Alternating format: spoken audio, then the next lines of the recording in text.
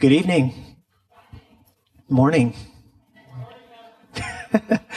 We are in the middle of a series, Jesus at the Center. We're glad that you're here this evening. If this is your first time with us, welcome.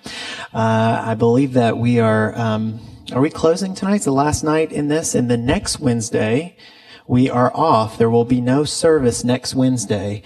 It's family time. Take some time. If you block this in your calendar for next week to be here and you're planning, don't fill that with something like work or fill it with family time. Spend some time with your family and build on that and hang out with some folks. All right. We are in our last week of Jesus at the Center, and I'm excited about our speaker. He just took a group of over 50, I think, to camp, and they've returned, and the youth group is here. So would you welcome with me Pastor Adam Thomas?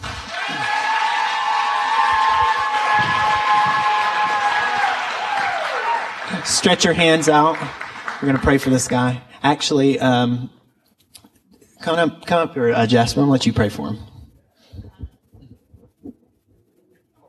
Okay. I did say come up here, yes. And he is an obedient guy. And literal. Literally, yeah. Pray for him. Oh, dear Lord Jesus, thank you for Adam, God. Thank you for everything that he's done in our lives, God, that he has been like you, that he has tried to follow your son, God, and that we see that through him. And dear Lord Jesus, I thank you for the seeds that he's planted in our lives, and that he has influenced our lives more than he could ever have wanted, God. I thank you for this man, God, and I pray for whatever he's going to preach, because he's going to preach your word, God. And I pray that you speak to him, and I pray that you can speak to us through him. In dear Lord Jesus, in your son's name we pray. Amen.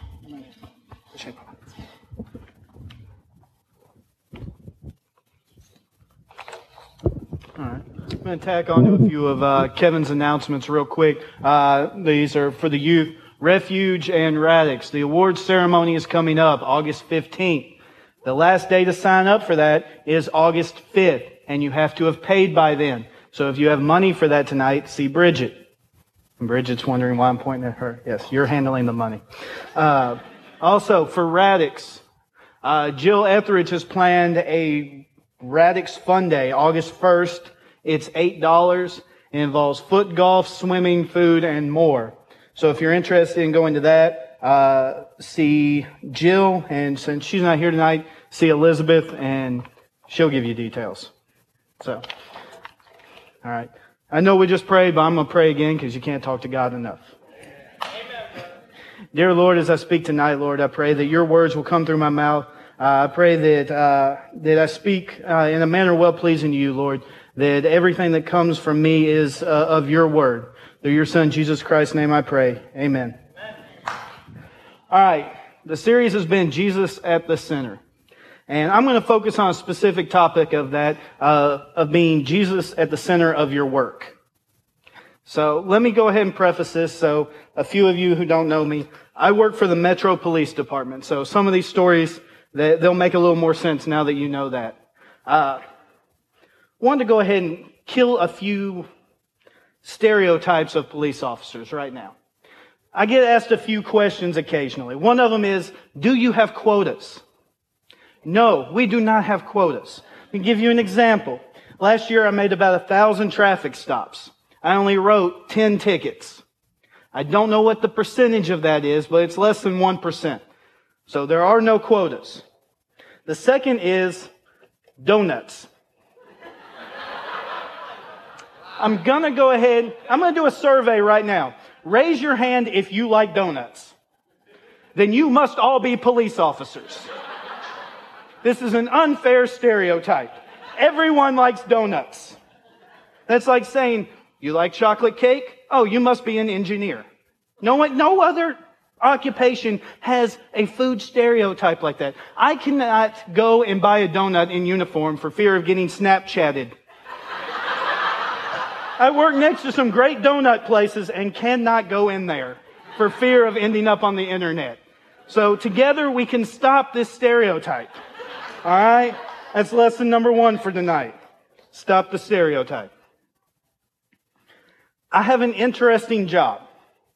At times I think I have the best job in the world, and sometimes I think I have the worst job in the world. And I think we can all identify with that. I come in contact with a lot of interesting people.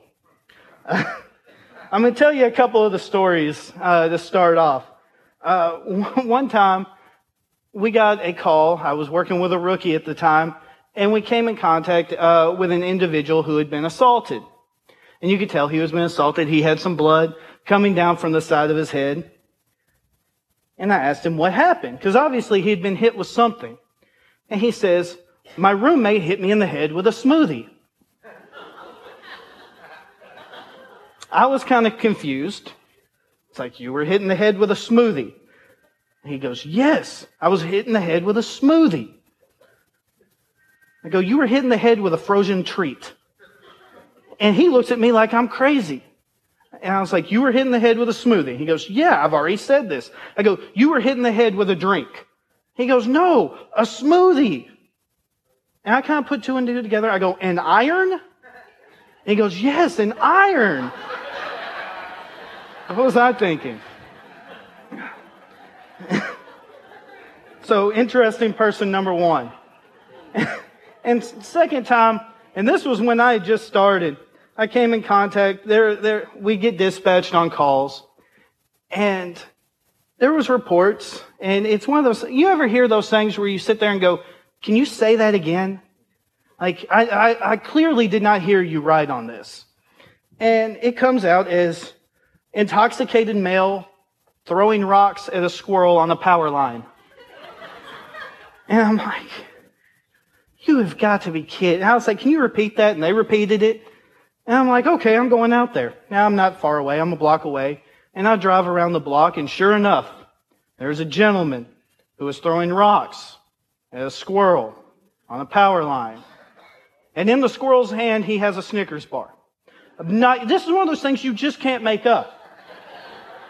And I walk up to the man, and he as well is intoxicated. So let it be known to y'all, intoxicated people do not make the best decisions.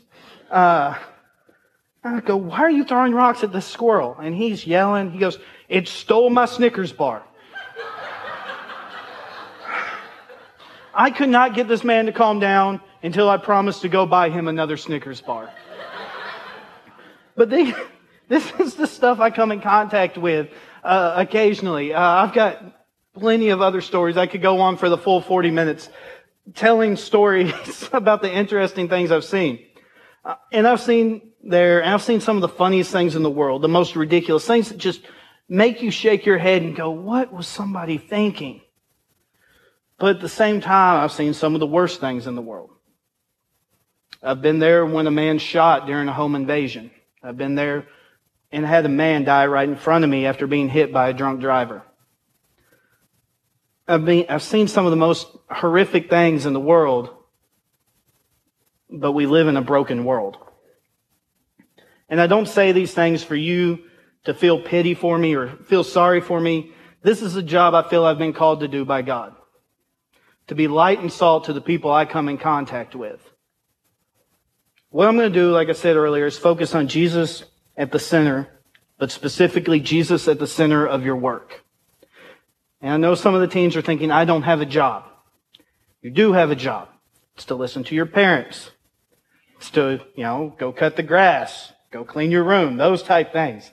So you do have a job. And tonight I'm going to use myself as an example. I'm going to tell you about the times in my life where I've put Jesus at the center of my work life and how it's blessed me. And I'm going to tell you about the times that I've failed. The times that I've failed to put Jesus at the center of my life and how that's affected me.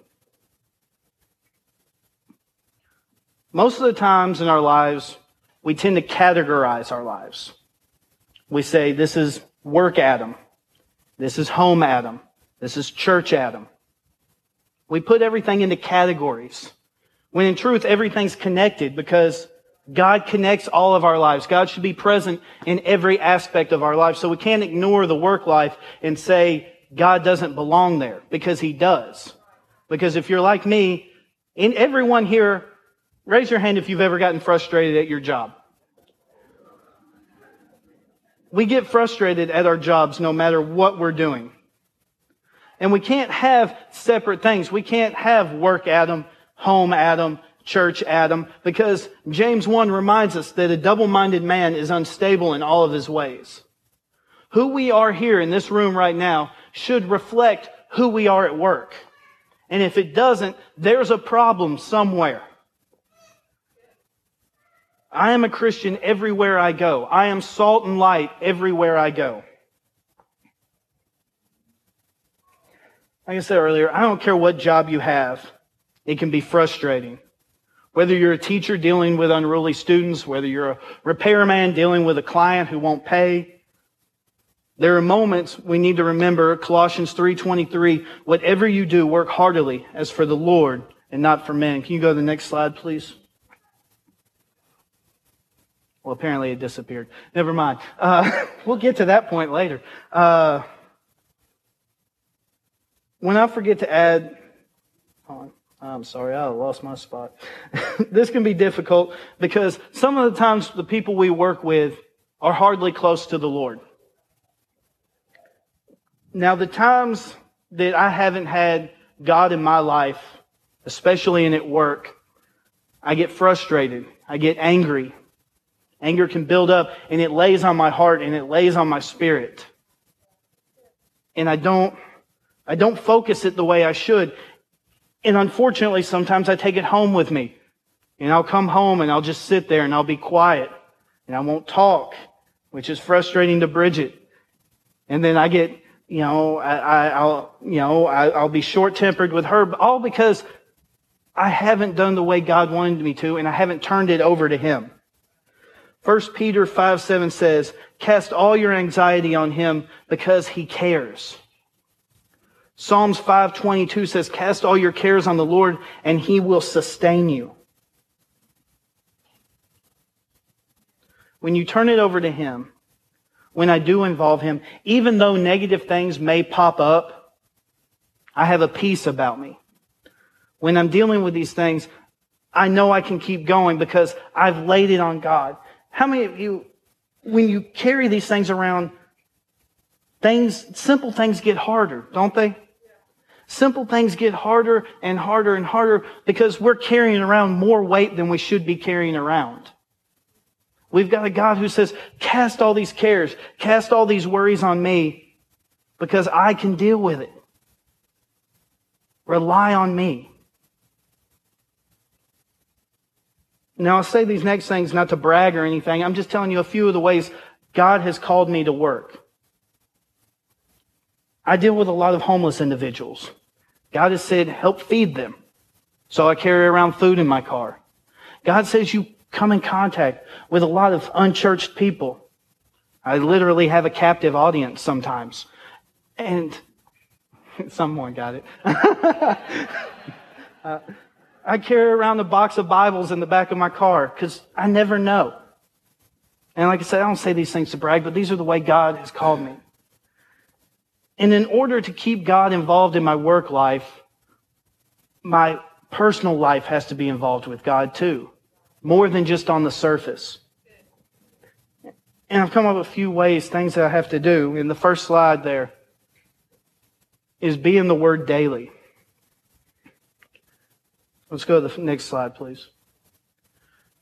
2 Timothy 3:16 and 17 says, all Scripture is inspired by God and profitable for teaching, for reproof, for correction, for training in righteousness, so that the man of God may be adequate, equipped for every good work. Have you ever tried to put together something without using the instructions? I have. And it doesn't work out well, and I need Jesus all in a whole different circumstance there because I start getting frustrated and yelling at inanimate objects, and it doesn't work out well. The shelf is leaning to the side. I have 4 extra screws, 3 extra nails, and an extra plank.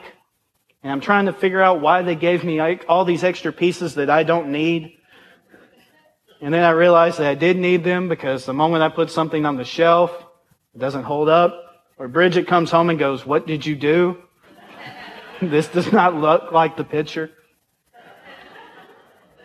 And I get mad and frustrated when all I had to do was read the instructions and apply them, and everything would have turned out the way it was supposed to.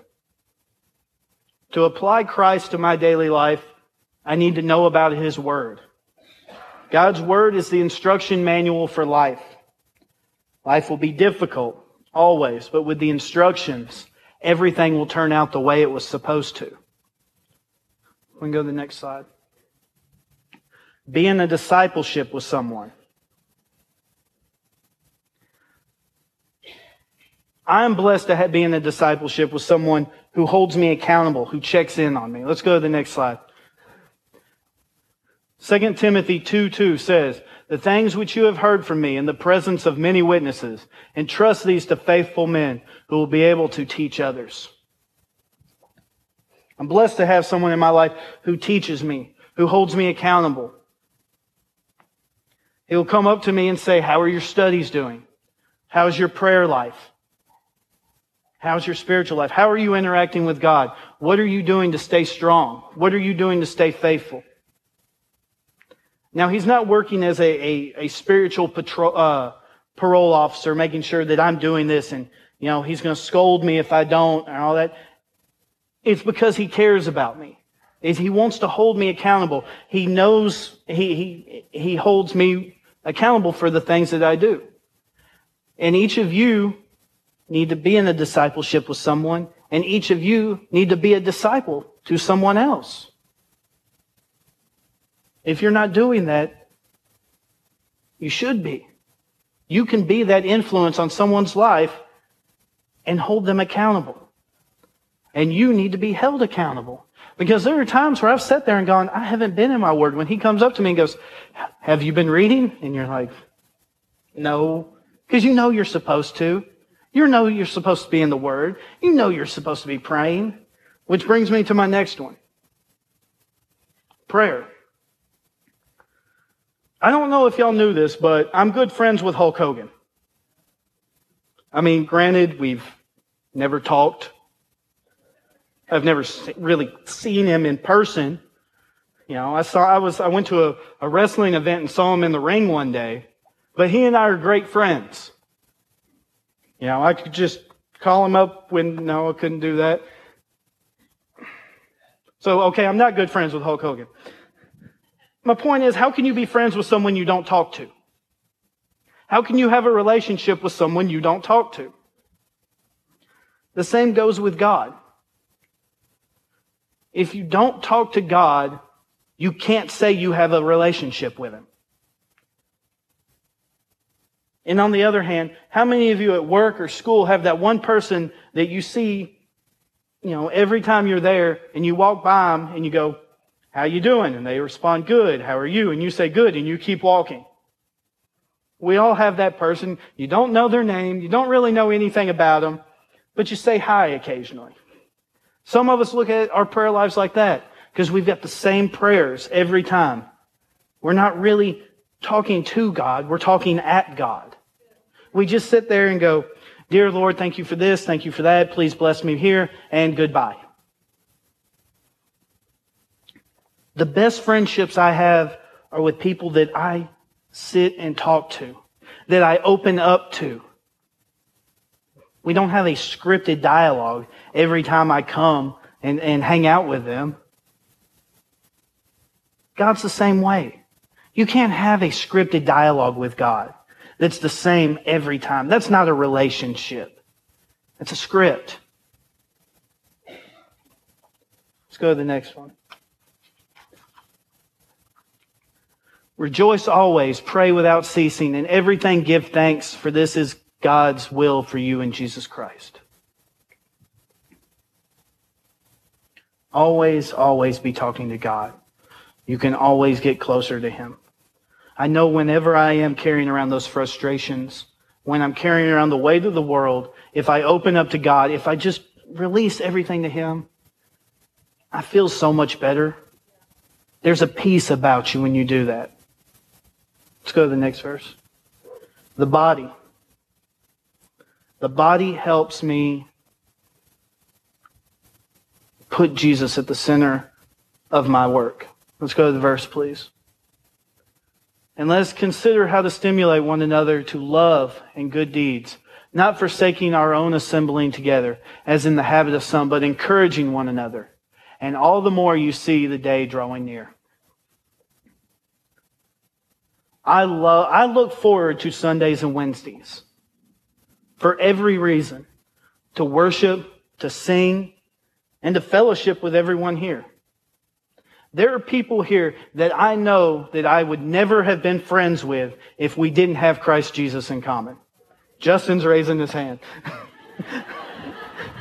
And it's true. And it's true. Despite all the differences we all have in this room, Christ Jesus brings us together. Even during football season. Christ brings us together. Saturday, Justin and I can be yelling at each other about football. And then Sunday, I love you, man. I love you. I forgive you. I forgive you. You know, you got to pray for those Tennessee Vol fans. They need it.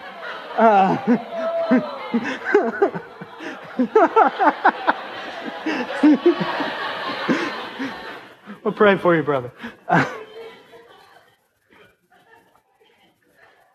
But the body allows you to make relationships.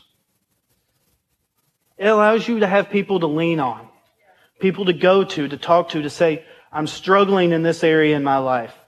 I'm having problems in this area in my life. What should I do? Can you pray for me? Y'all, the body has helped me through a lot of difficult times. Anytime that I'm down, that I'm out, that I cannot figure out what direction I need to go, I know I have people here that I can go to and say, please help me. And they will drop everything and come and help me. They will drop everything and come and pray for me. And that is the amazing thing about the body of Christ, because it all works together for one good. No matter what's going on, no matter what the difference is, the body of Christ works together and allows you people to lean on. If we can go to the next one, please. The youth. They're an interesting bunch of people. A very interesting group of people. But the youth help me at work. They're not out there working as sidekicks or anything like that. But I know I'm held accountable to them. I'm set to lead over them, and I need to set a good example. And how can I set a good example if I'm not following these other four things? If I'm not in the Word daily, if I'm not in a discipleship, a prayer life, or if I'm not interacting with the body. I'm held accountable to every one of these teens. God has called me to lead them. And I take that to heart. And I want to make them proud. I want them to say, that's my youth minister. We can go to the next slide. Is that it? That's it. They're all gone. I hate technology. I can put something in there and it just disappears. But they keep me on top of my game. They can come to me with a question and I have no idea what the answer is. Why did Jesus say this? I don't know. Let's go look it up. And they help me. They keep me on the top of my game. They help me stay interacted in the Word. They help me in my prayer life. They help me in all these things. So they're a great group. All of these things put my work into perspective. I'm not working for me. I'm not working for a paycheck. I'm working for God. I'm set to be salt and light to everyone I come in contact with. I'm set to be an example. And I don't know, I don't have any great stories of how me handing a Bible to someone has affected them.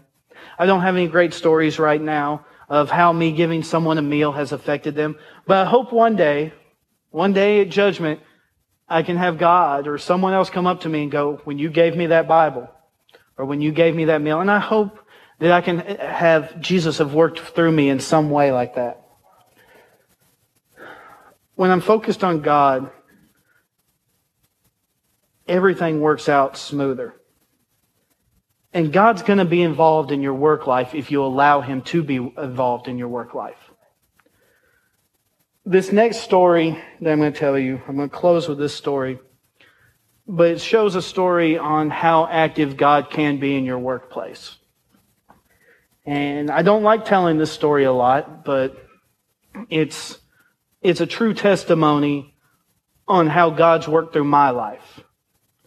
And this happened, I guess, about 1.5 years, 2 years ago. And we'd just gotten a call about a domestic dispute. And that this one individual had, torn up the house and fought his family and took off. And driving there, I saw someone who matched the description of the suspect. And he was at a gas station. And I stopped and I started talking to him. And I figured out this was the individual I was looking for. So I was going to detain him until we could figure out what was going on. And I asked him if I could pat him down. And he said yes. And as I started to pat him down, he reached for his waist and pulled out a butcher knife. And he and I started fighting right there in the middle of the parking lot.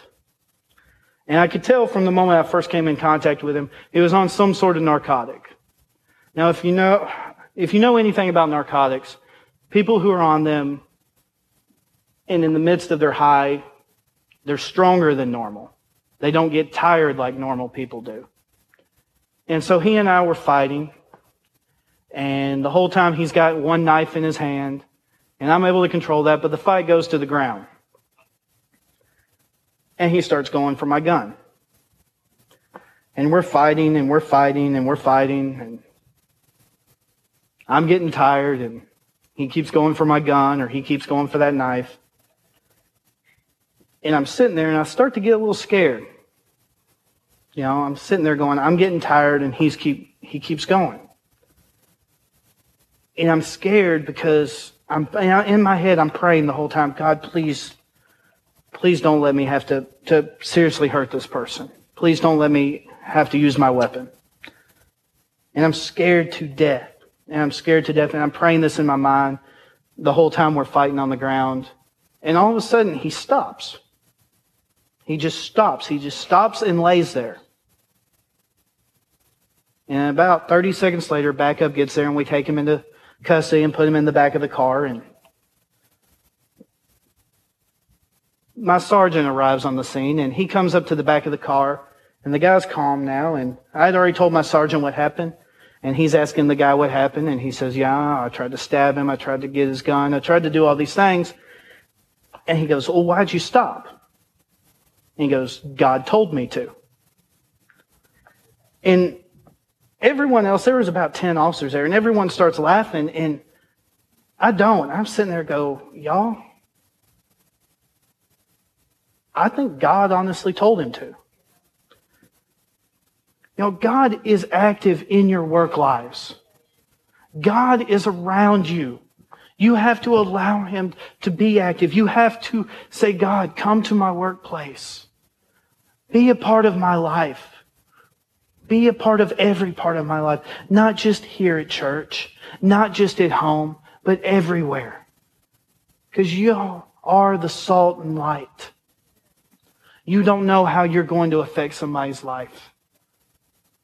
You don't know. I came in contact with that man about a year later, and he didn't remember me. But the thing is, he sat there and we were talking, and I never let him know I knew him. Because we were just talking, and he goes, oh, I love the police. I was like, well, you didn't show it that much, but all right. He goes, they've really helped me out in a lot of situations when they could have done worse. And, I'm sitting there going, that's God allowing me to work. That's me focusing God in my lives, letting Him take control of what I do. Now, when y'all go to work tomorrow, God's going to give you a way to share Him with other people. You just have to take advantage of it. You can't be scared. You can't worry about well, what about rules, or what about etiquette, or what about anything? God's rules trump any of those. Let's pray. Dear Lord, thank you for this day, the blessings you have given us, Lord. I pray that you will be the center of our lives, that you will be the center of our work lives, Lord, that you will be with us, that you will bless us, that you will give us courage and strength, Lord, that you will give us wisdom to recognize the path that we should take, courage to follow it, Lord, and determination to keep going whenever we get discouraged. We bless your name in every aspect of our lives. Through your Son, Jesus Christ's name, we pray. Amen. Thank you.